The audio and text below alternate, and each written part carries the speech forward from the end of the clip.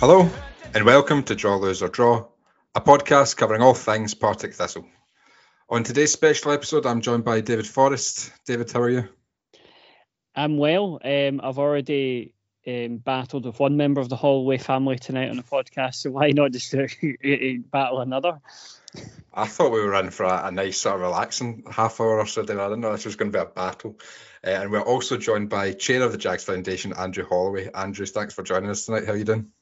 Yeah, no problem. I'm very good. It's been a long Monday, so yeah, looking forward to this. Thanks for having me on. No problem. It's good to have you on. We're just going to ask you some questions about your relationship with Thistle and your work off the field with the club, and I think David's going to kick us off. Yeah, so I just wanted to get a wee brief overview about how you got into supporting Thistle. What's your early memories and your growing up as a Thistle fan? Yeah, so I mean, I guess what happened one day was I came home from school and said to my dad or my mum, probably my dad, I'd like to go and watch some football. And from there, my dad, who you guys know, I think he's been on with you earlier, he had been a Partick Thistle supporter earlier in his life and then had fallen away from it, like many people do when they have families, different things, challenges, they move, geography changes, etc. I assume that just rekindled. Well, he didn't want us to support the Old Firm, any of the children, myself, my older sister and Heather as well. He didn't want any of us to support the Old Firm through choice. So he took us along to Firhill. The first season was the season we went down at Tannadice. So not the best start. I don't massively remember any of the games that year, but I remember quite a bit about the next season. I remember going to Airdrie and being 4-2 up with not long to play at all, and Brian McPhee scoring 2 goals, including one that I remember being very good, but I can't remember why it was very good. And we're going to Boghead and watching us beat Clydebank. And the first home goal I remember is David Moss scoring for us against Falkirk. David Moss was my favourite player at the time.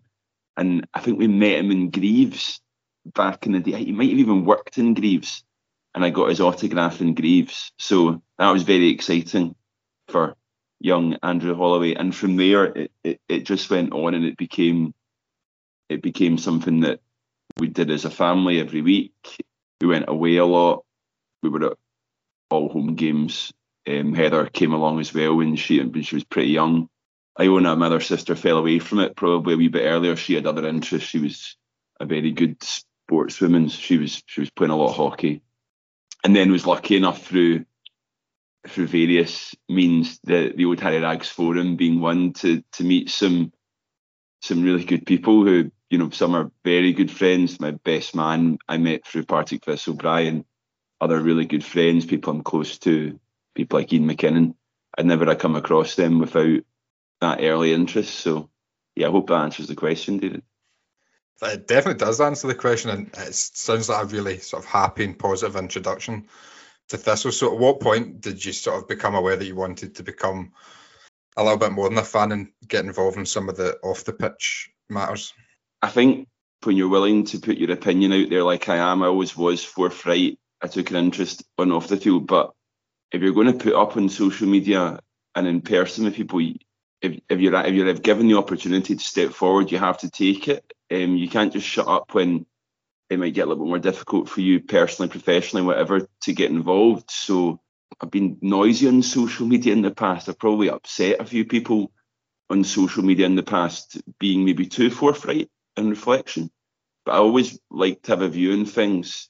I like to be informed. I like to understand the background to things. And as I got a little bit older, probably a bit more experienced, I always felt I could maybe contribute something at some point. And I always had in the back of my mind that I probably had been a bit mouthy at times. But if you're willing to be mouthy on a Partick Thistle forum, on a Facebook thread, etc., I feel personally that you have to be willing to step up if you're asked. And yeah, that's why I was willing to sort of help out people. Other people can be judged if I've helped out, but help out in different ways around about the football club. So obviously you've been in with, there's been obviously multiple incarnations of the Jags Foundation. I believe you've been for most of them in varying roles and stuff like that. So what's it been like, the sort of changes in the Jags Foundation from where it started to now? Like what was that like? Very, very quickly, I volunteered to get involved in initial working groups and was placed on a working group which Paul Goodwin led. And there was a good few of us on, good people. I think most are probably now foundation members, if not all of them. And that work started, and then, we had various COVID and stuff like that, speed bumps in the road.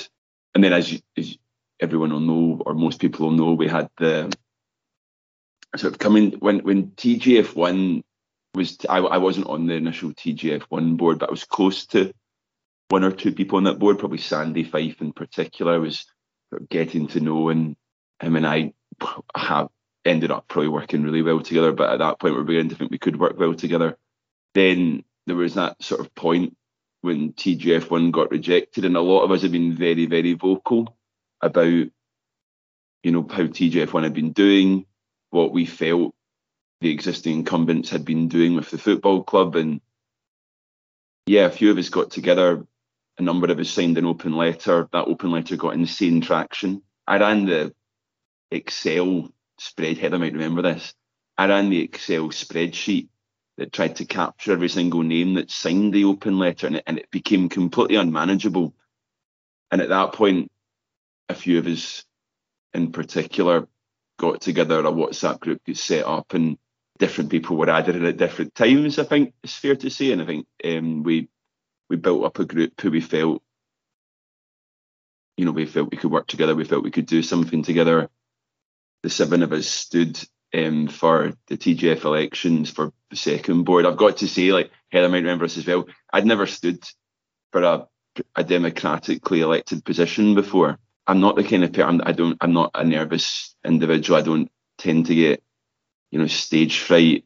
I've never shat myself. Can I swear actually on this podcast? Is that allowed? That has been known to happen. Okay, good. The way the voting worked, we understood that, I think it was a Tuesday night or Wednesday night, the voting closed. The voting results become available to the person running the election, which was Alan Heron, who was the secretary of TGF at the time, basically immediately. And the next morning, I think most of us were getting up, getting ready for work, assuming we might get the results at even just a text, like you're in or you're not in, at 7:30, 8 o'clock. But Alan Heron was a great guy and did a lot of good work for TGF, was a retired individual. And I think he ended up, Heather, was it about 10:30? He emerged and let us know that, yes, he did have the results, but it would be about another hour before they were published. And as somebody who'd never ran for something democratically, I was shitting myself, to be honest, around what the results might say. Luckily, they came out well for the seven of us who stood together, and obviously Alan and Gary, who were great, who joined as well. But yeah, sorry, did somebody raise their hand there? Do I have to invite you to participate when you raise your hand? Sorry, Andrew, it was me, but you and I interrupt each other all the time, so it's fine. It was just to say that it was 11:30 because I was on a school trip up a hill and we were eating an early lunch, and I found out at the top of Demayet that we were elected. So I remember it very well. But that was quite a surreal experience, but also a cool one to do as siblings. Yeah, it went from there. I mean, do you want me to talk about the TGF journey just now, or do you want to come back to that? What suits best? No, yeah, happy for you to go for that just now, yeah. TGF board journey has been insane, to be honest. I was elected on a 2-year term. We're about a year and a half in. it feels like I've been on that board for literally about 100 years. We've been through a lot as a group of people, as a fan base, as a support, as a football club in that 18 months. And, there's so much there's bits you could pick out. I mean, getting to 1,000 members was an incredible moment for the foundation. Getting to 1,500 was probably even more insane, and we're trending around about 1,700 right now, which is a super achievement. But there's so many different bits and pieces you could look back on, and I think we will look back on. Like I've got it all recorded. Like I've got a wee notebook that I've kept of some of the highs and lows, let's say, and things people and groups of people, and we have said at different times. And one day when I've got more energy and less time committed to the football club, I might choose to do something with that. But I've been really lucky. I think all of us in the foundation have been really lucky that met some amazing people. Again, like my online persona, perhaps when I was honk on the forums, or sometimes a slightly overzealous Andrew Holloway on the various places, is I've learned a lot about some of our support. I've met some class people who do so much for the football club, and I'd say that's probably one of the most enjoyable bits of the whole piece, to be honest. Can I ask you a question, Andrew, about the sort of election process? What would you say to somebody who's thinking about it? Because am I right in saying there's elections not too far in the future? Yeah. What would you say to somebody who's thinking about going for it? So in the summer, there will be 2 sets of elections. There'll be elections for a number of places in the Jags Foundation board. That will include I'm standing down in the summer. I think that's well known, certainly amongst my board, and I don't mind that being public knowledge. Others may choose to stand or may not, but there'll be at least 3 elected seats in the summer in the foundation board, and there'll also be fan rep seats as well to sit on the football club board, representing all beneficiaries. I would say if you love your football club and you love making a difference and you love working with a really, really good group of people, it's a fantastic thing to do. We're really, I think we've already got a super cross section of support represented in that board. The people, we had some great candidates last year, and some great people got elected, and some other people that weren't able to be elected, but hope they return. You get to learn a lot about the way that football operates, the way the football club operates. You do get to influence change and hear about what's going on. And if you've got a little bit of time and a little bit of creativity, a little bit of flair, and you want to give back to your football club, I don't think there's anything. I think it's a super thing to do. Actually, frankly, like even from a sort of, I know it's bizarre to say, but like from a CV perspective, it gives you a different strand to something that you've done and something you've achieved and something you can be proud of. You get involved in some fascinating projects and some difficult projects as well. You get to work with people who you probably wouldn't get to encounter in your day-to-day life. I work with some on the foundation board. There's some incredible forces of nature in that board. Graham Cowie is an obvious example. I've known Graham for a long time, and getting to see how Graham operates and the value he can bring, you see a totally different side to people, and it's a good thing. And I'd urge as many people as possible, if they would like to get involved, either as reps on the football club board. I think we're going to move on to talking about football club board perhaps at some point, and then on the TGF board, I'd say and speak to any of us. We can be totally open and honest about what that looks like, and it's a cool thing to do. Do you want to come in there, Heather? Yeah, Matt, I'm just going to second exactly what Andrew said, in the fact that I think that TGF has opened up so many doors to us as Thistle fans, but it's a great way to make friends, to make connections, to do something and make an impact and a change in your club, which you can be proud of for the future generations of Thistle fans. But I think also it's a really important thing for people to at some point care a little bit more than just for what's going on the pitch, but also the importance of Thistle being around for the years and years to come, and how fans are so important in that journey. I mean, no football club is anything without their fan base, and I think, you know, there was a Twitter thing recently about the fact, like, who's got the best fans outside the top flight, and I mean, loads of people were saying Thistle, and it's true. You know, we say that with Thistle tinted glasses, but we have got a sensational support, and one of the best ways to be involved in that support is being a Jags Foundation member and at some point giving something to the board. And I think that this summer will be a really exciting time for the foundation, as there will be naturally a bit of change, which I think is really, really important, because we can't stand still. It can't be the same people all the time, and I think this is a really exciting time for people to get involved. And as Andrew said, he's stepping away, and so am I, but that's not stepping away from the Jags Foundation, it's just from the board. And happy that that'll be, you know, new people to take on that role, but also we're not disappearing, and we'll be there to talk to anyone and about anything. And, you know, I've already said that I'll happily lead a few things on it still, but I just think I think it's a great way for more people to be involved, and maybe not the Holloway name everywhere. No, it's really good to hear the benefits that come of that, and we'll definitely chat closer to the time about how you can get involved in the election process. But I do want to sort of touch on the challenges as well, like in terms of making sure that the club has become fan-owned. What have the biggest challenges and sort of hurdles in the way of that been, Andrew?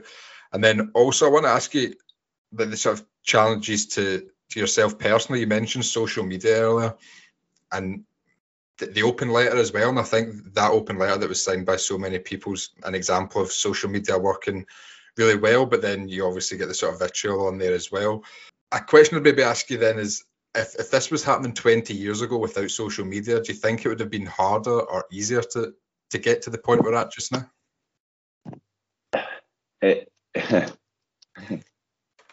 Harder, definitely, to create the traction.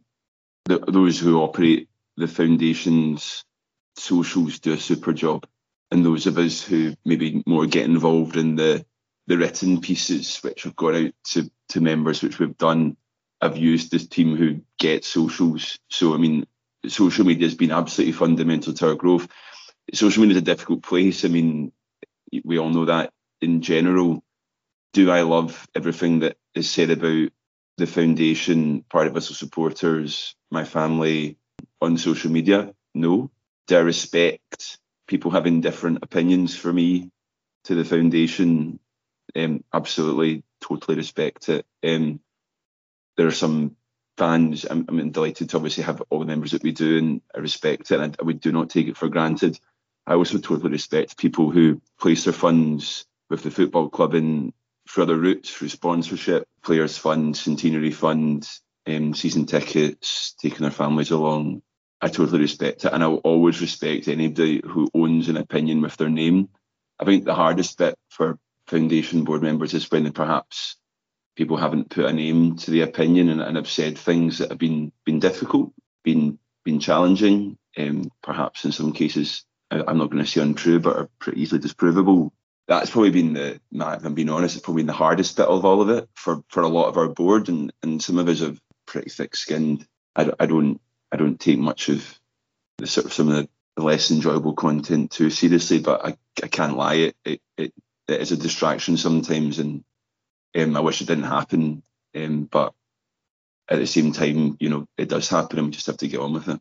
In terms of over the last couple of years in TGF as a whole, is there anything either you individually or you feel TGF would change about anything you've done in the last couple of years? If you could, you obviously mentioned you've got like your notebook of, you know, sort of highs and lows and stuff like that.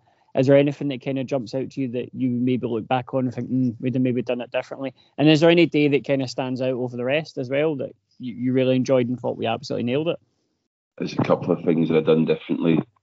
We definitely should have consulted supporters on tranche one of the investment. Of that, there's no doubt, and take responsibility there. Like, we got that wrong.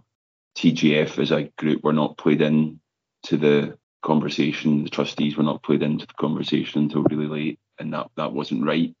So we'd absolutely have done that differently. And indeed, all the safeguards that are now in place through the club trust agreement, which is, I think, the consultation is pretty close to finishing on, and some of the really hard work that the team are doing in the background to make sure we can identify and communicate with all beneficiaries, will mean that can never happen again. In terms of other things, I'm biased, but I think TGF in general have been good communicators. We wrote some pretty punchy comms across our time. The dossier post being told we weren't going to get the shares in a random hotel suite in Bells Hill, and it was about a 9-minute meeting, Heather. We worked really hard on that because we wanted to be honest, open and transparent with people, and I think we have been honest, open and transparent. One other thing I wish that got away from us a bit was a mention of the German model at one point. That got away from us a little bit. It was a good lesson for us all in seeing what you mean. But yeah, I mean, lowest couple of lowest points was, for me personally, was when we got booted as TGF2 from, and the PTFC Trust got the shares. That was a low point. When Sandy and I were invited in the tent a bit later in the year and saw where the finances were, it was a really low point, because and Sandy and I talked about it a lot. We were carrying news that we couldn't share, but the news wasn't good news, and it weighs you down a little bit sometimes. In terms of high points, David, there's been lots. There's been so many. Offhand, I can think of 7 or 8. The 2 members barbecues, TGF hospitality takeover, the Rangers game until what time did it was 7 o'clock or 7:30, and the pre-game event we had for that, getting the club trust agreement done. I mean, it wasn't always a highlight, but being asked by the TGF board or supported by the TGF board to join the football club board, that's a highlight for me in a way. So many positives, so many, being able to support her game to part of us, the Women Youth Academy, the football club. So many positives there. But, at the end of the day, sometimes the most positive bits are just the simple things. Like, I won't forget when Sandy stepped over, you guys were there, the ovation he got that he deserved.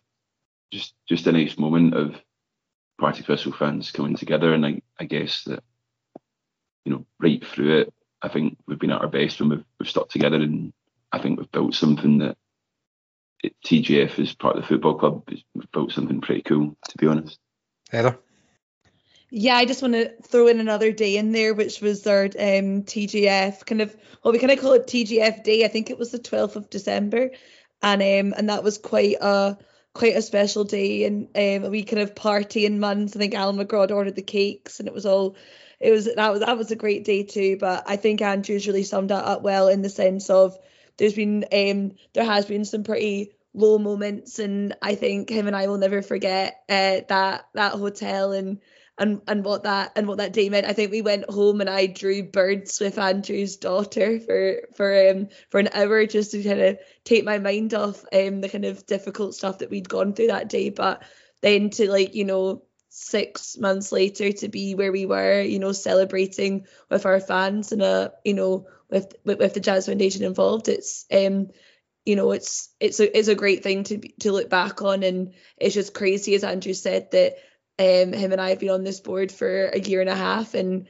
it feels like it's been our whole life. And I think that our family, Andrew's wife and our mum, are quite excited for family occasions not to turn into a TGF board meeting, but you never know, that might not end. But yeah, I think I just want to second what Andrew said, that we've had so many amazing moments as a Jags Foundation, and it's been so great to celebrate that, not just as our 9, but as a collective fan base, and just the fact that I think one of the best moments ever was when remember when we hit 1,000, the Alan McGraw 1,000, yeah, all those small moments like that is just makes it all worth it. Do you want to come back in there, David? Yeah, I was just going to ask about a question for both Heather and Andrew. This might sound a bit strange, but obviously one of the beauties of the Jags Foundation was that it was people coming from sort of different backgrounds and stuff like that who maybe weren't the best of friends, and like not they didn't really, they operated in different social circles. And one of the beauties of the Jags Foundation for herself is, I mean, well, Heather, you came on when what episode now, like 100 odd episodes ago, as a member of the Jags Foundation, have turned into like a regular podcaster here and had things spin off from that. But the thing I wanted to ask is, obviously, because it was a big group of people who maybe weren't as integrated as possible, what's it like going through that with like your brother or sister, like having someone who's your family who's there all the time? Like, what is that like? You see a different side to the person that you would normally see. So I see Heather as a sister, an aunt to my two wee girls, and yeah, so I see Heather in that role, and as a daughter to my support to my mum and dad as well. Whereas, and we talk about work, right? And I would guess, and this is not speaking ill of Heather, that I would probably understand what she does better than she understands what I do. So I think I can, as you know, a dad with, you know, kids of just about school age, I think I can, in general, when you say teacher, I mean, you can in general understand what that person might do. When you say tax advisor, corporate side, like people are like, what the hell does that guy actually do day to day? And so I saw Heather and I were both part of TGF2 negotiating. We've sat on a lot of board meetings together, probably seen the best and worst of each other in some ways across this. So yeah, you learn a bit about learned a lot about Heather probably. I've learned where everybody on the TGF board sit in terms of the tipping point, which there have been times when things have got hard and things have got emotional. So yeah, all right. I mean, we don't live together, so we don't actually see each other like huge amounts. So yeah, I think it's good. I think personally, it's been good to do it together, but I would also say that we're independent of each other in this board as well. We don't always vote the same way. We don't always have the same view on things, and I think that's good and that's refreshing.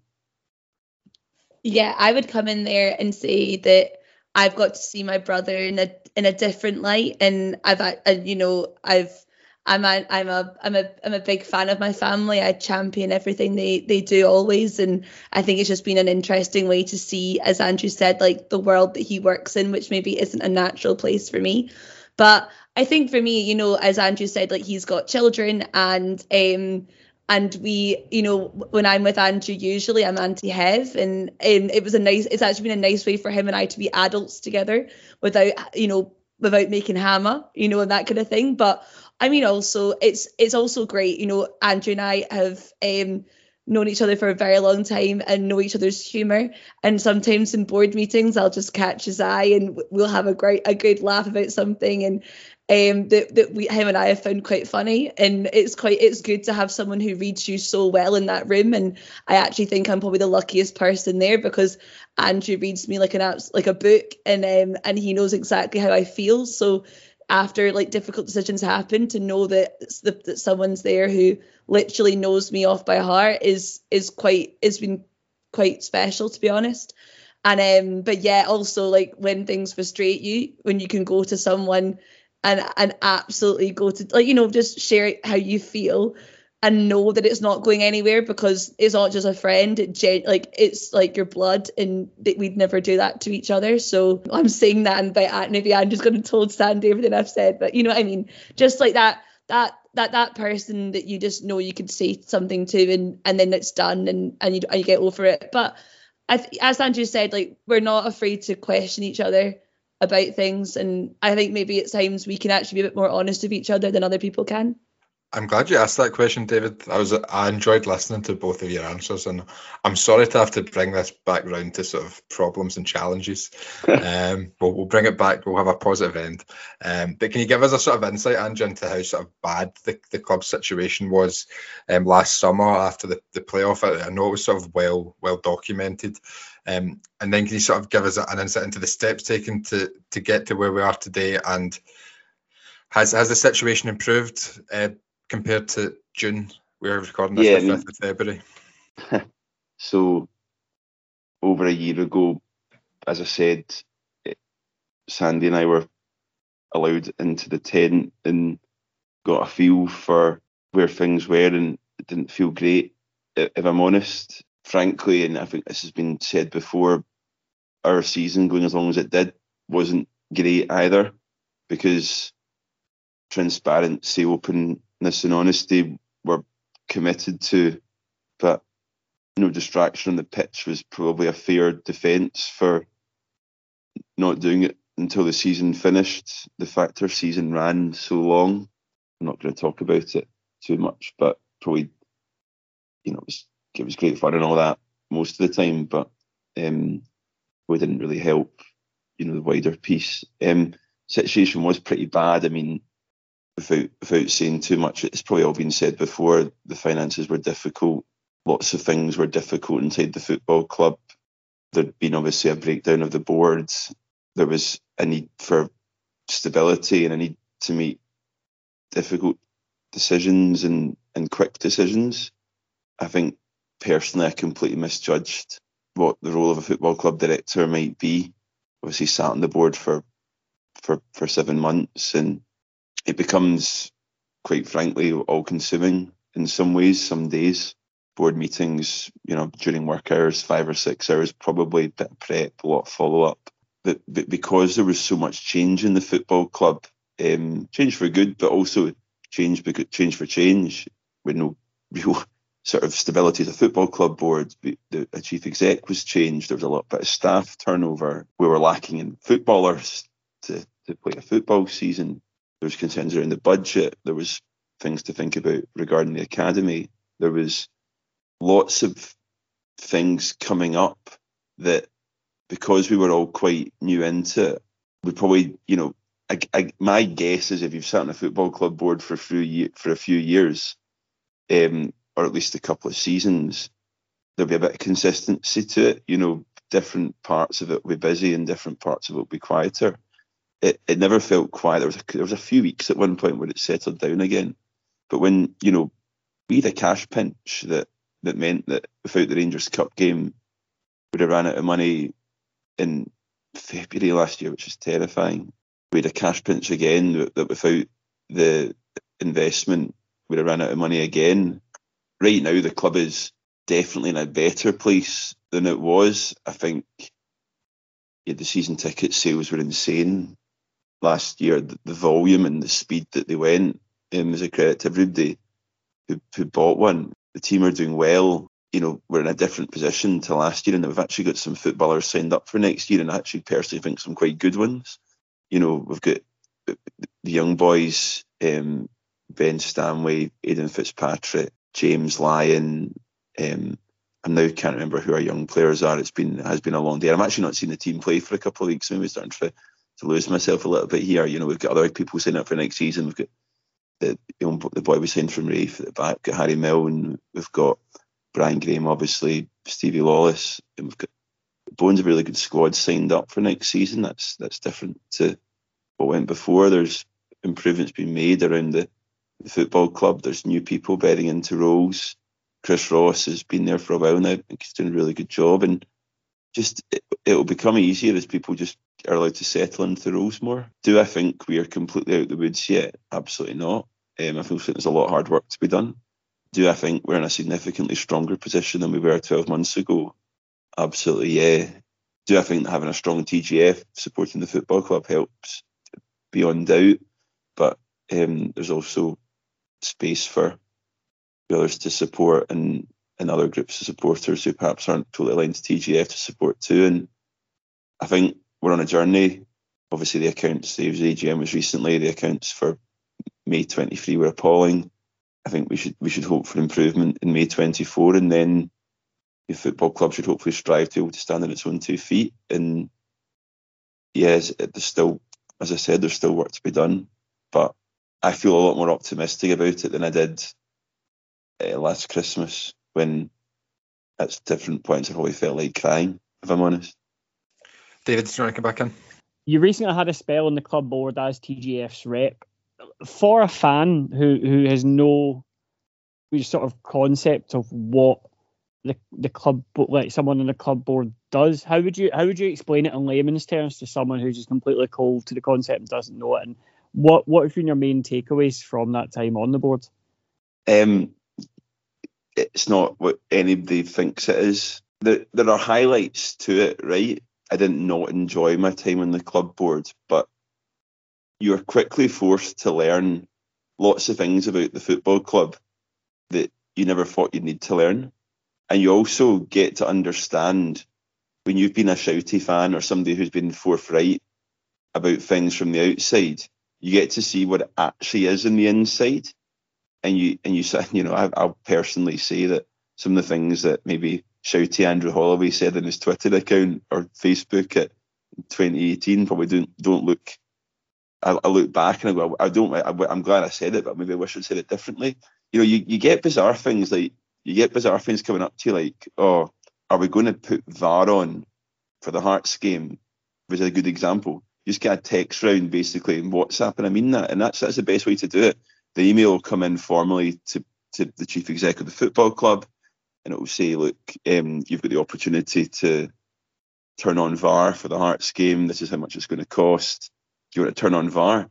And you have to make that decision. The board, or a recommendations made to the board by the football department or by Chris, and you have to sort of opine in that. And you're not really, I don't know how to best put this, but you have to treat the football club not like you're a fan. You have to treat it like it's a fan-owned business that you want to run successfully and operate efficiently and effectively. So you see decisions, and you see, like, I love it when I look on transfer deadline day and you've got people tweeting, oh, where's the pen smiley and where's the signing emoji and all that good stuff, and you're like, oh, please no signing emojis today, because we're cooked and the playing budget is fully deployed. And you read things happen. Maybe a member of staff moves on, or there's a change in the football club board, and you read some spectacular takes. And I was probably one of those people who had the odd spectacular take on something, and I look back now and I reflect and I go, God, if only you knew what was going on inside. Like, and so many decisions that were made or things that happened between maybe on the board from about June the 14th, 12th, whatever it was, until the AGM, I understand and I stand by, but I can also totally understand why some of them don't look great on the outside. And part of our ownership journey and part of our fan ownership journey is to continue to be as transparent as we possibly can. But I get that things like the situation where a board removes a chairperson, or where a member of staff moves on, or when sometimes you don't get enough time to think in your role, you have to do what you think is right. But I totally get that sometimes that maybe doesn't look clever from the outside. And I learned a lot. I learned some really good stuff. Worked with some super people. Dougie McRae, super impressive person who's committed so much time and money to Partick Thistle over the years. Really enjoyed working with Dougie. Some other super people on the board. Caroline's great and does so much for football club and PTFC women. And then you've got others there who fulfil such an important function. And I think that answers the question, although I think it might be drifting a little bit. Who knows? I'll come back to you, Andrew, on something you said. I'm not going to ask you about spectacular takes, because as a host of a weekly Partick Thistle podcast, we're probably in the firing line now. But you said you needed to learn things that you never thought you need to learn. Like, what would be the sort of standout example of that made you sort of your eyes widen when you picked up? Some of the commercial deals that were on the table at the football club, and understanding what that meant. I can now, I can reel off how we are remunerated from the catering at the football club. I can now probably understand why when you walk into the John Lambie stand, there's that horrendous smell in the left-hand corner and behind the turnstiles as you move in. I can completely get that. I can see when we want,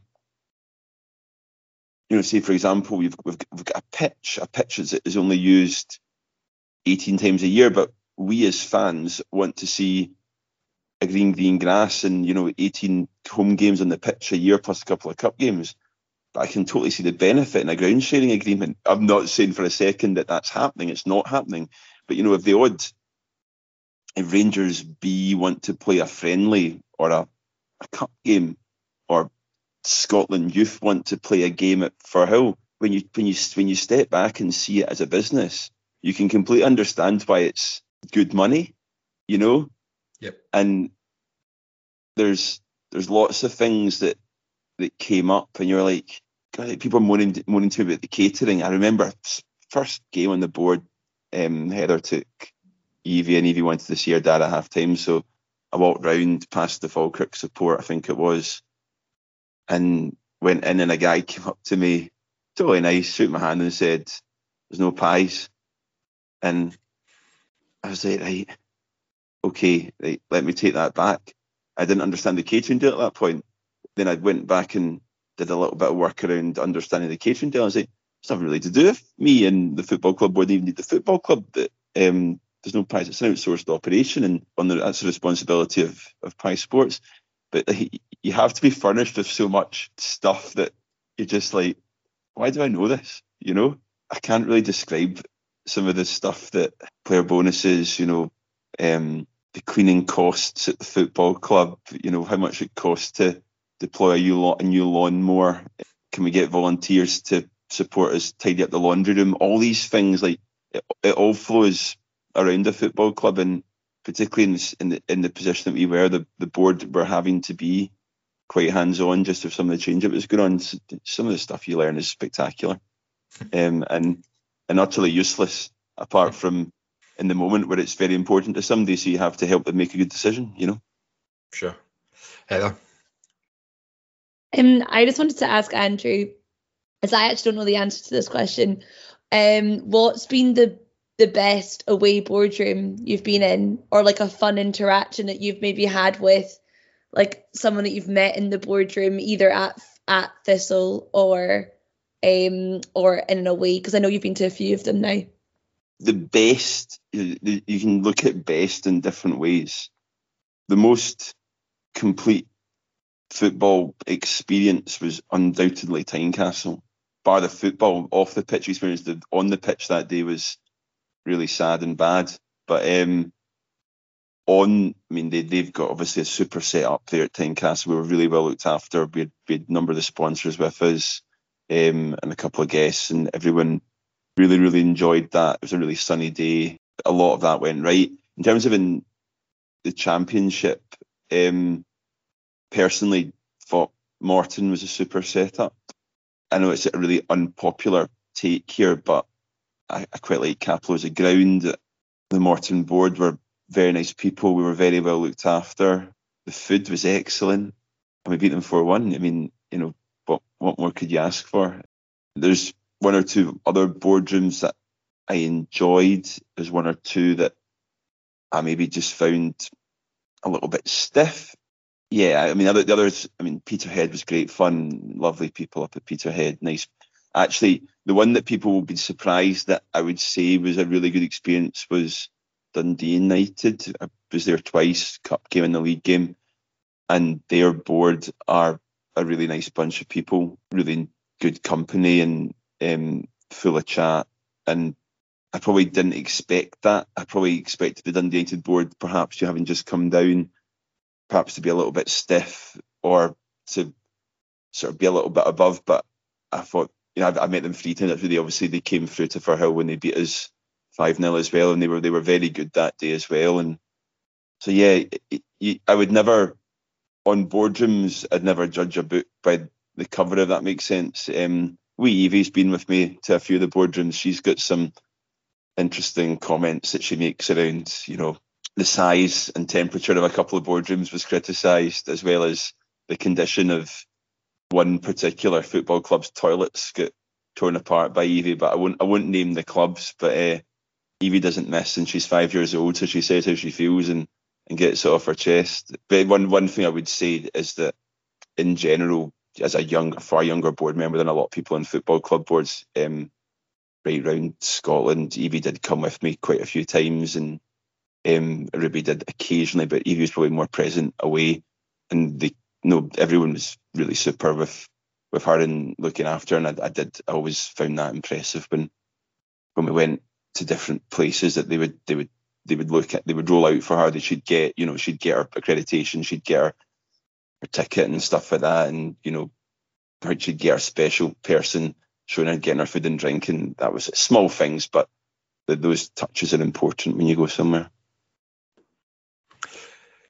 We mentioned earlier now the chair of the Jags Foundation, you've replaced Sandy Fife, who you mentioned earlier as well, who did a fantastic job. How easy is it to sort of step into his shoes? Is it just a case of sort of picking up where he left off? And do you think anything's going to change for the Jags Foundation now there's been a change in that role, a change for its members at all, or is it just going to be business as usual? I think if Sandy stepped down at the point that we got the club trust agreement in place, TGF as a trustee of the PTFC trust alongside the Jags trust have a really important role.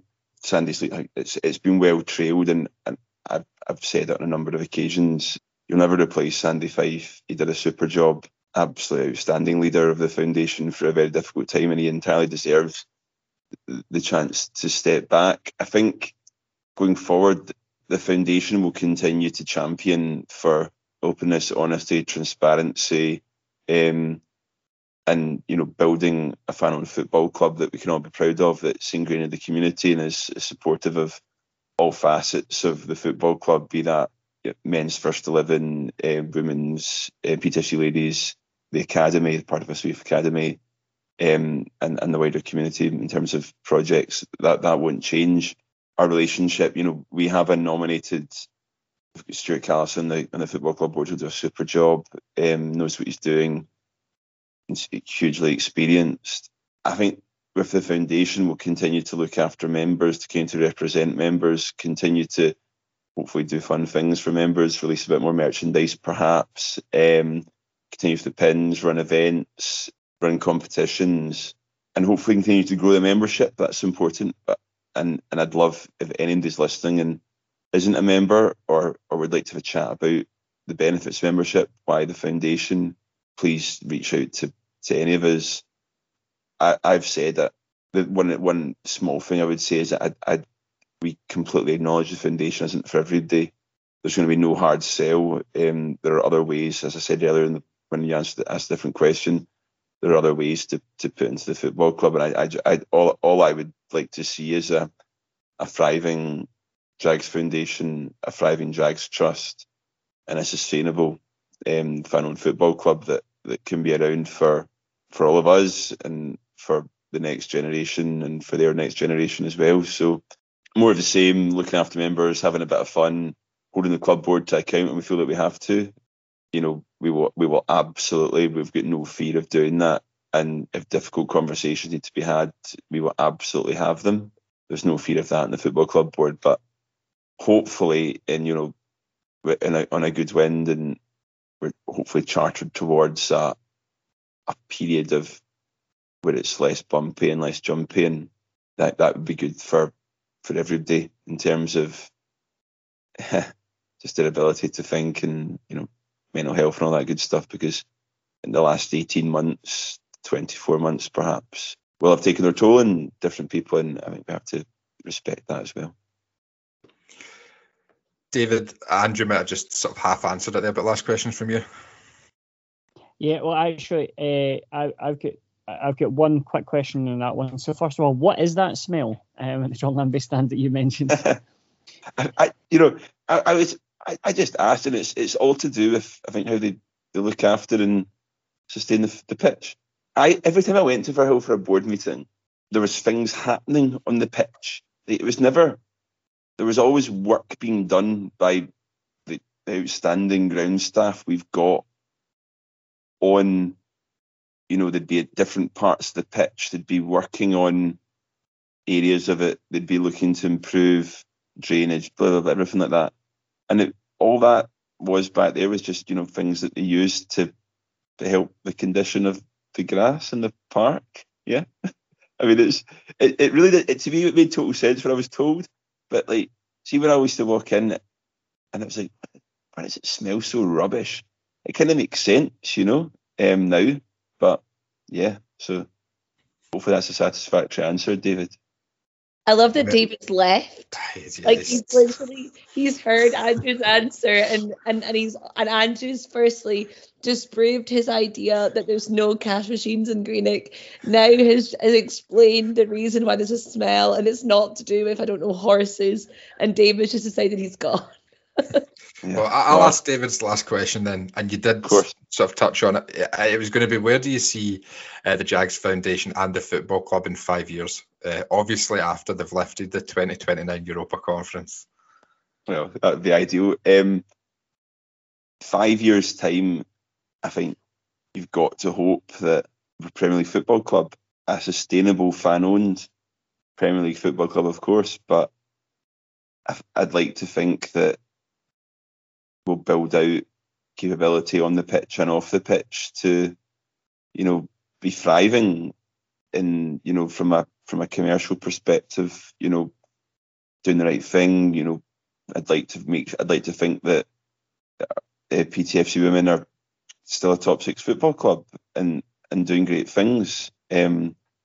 Academy's doing really well and continue to produce a stream of talent that moves into the first team, and that the first team have had some success in terms of at some point climbing into the Premier League and then holding that position. I think we should absolutely aspire to be up there. I don't think it's straightforward. But there's lots of good examples of football clubs who, in my mind, are at very least similar size, or probably a little bit smaller than us, who have gone on to do some pretty good things in Scottish football, and I think we shouldn't fear having that aspiration. You look at St Mirren, a good example. They're doing great. Motherwell have had a bit of a trying time this season, but in general have been doing well. It isn't so long ago, and I know I'm not quite comparing like with like, but it isn't so long ago that Kilmarnock were down in our league, and now you look at them. I mean, they're doing well, and both on and off the pitch, the business model's strong, and they've got it right on the pitch as well. And there's no reason why, maybe not quite at the scale of Kilmarnock, but there's no reason why Partick Thistle can't be there as well. Over the last 18 months, for all sorts of reasons, and the foundation can take some credit, but so can many others, not least Chris, Doolan, Brian Graham, for all they do it for Hill and Petershill, really brought together the fan base, galvanised a bit of a movement. And as long as the football club board continue to treat the owners, our fans, as adults, and we go on a journey together, there's no reason why I think we can't be really, really successful. And I'd love to see us, obviously it's just the stock answer talking about Partick Thistle, but I'd love to see us win something, Matt. I'd love to see us win a trophy. I think it's incredible how long we've not won something for. So obviously all my hopes are pinned on March the 24th to see Brian and the girls hopefully spectacularly beat Rangers. But I'd love to see success right across, and winning something meaningful would be really, really good. I'd love that. Certainly, fingers crossed. We said at the start of the episode that a half hour or so we've reached the hour mark. So very, very last question, Andrew. How many bites does it take you to eat a cream egg? Wow.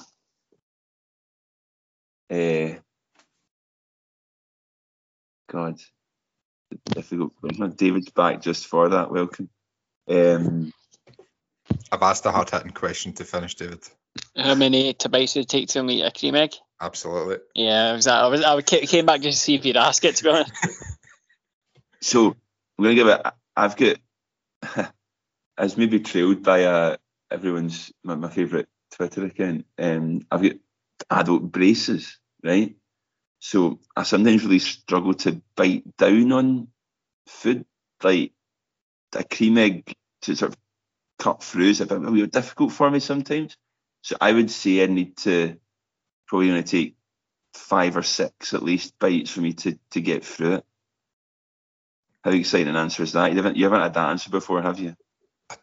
I think I was so. 5. I think that's maybe it's a Holloway thing. There you go. Anyway, Andrew, we'll let you get out of here because you've been very generous with your time. And Heather as well. You weren't introduced at the start, but you did contribute. So thank you as well, Heather.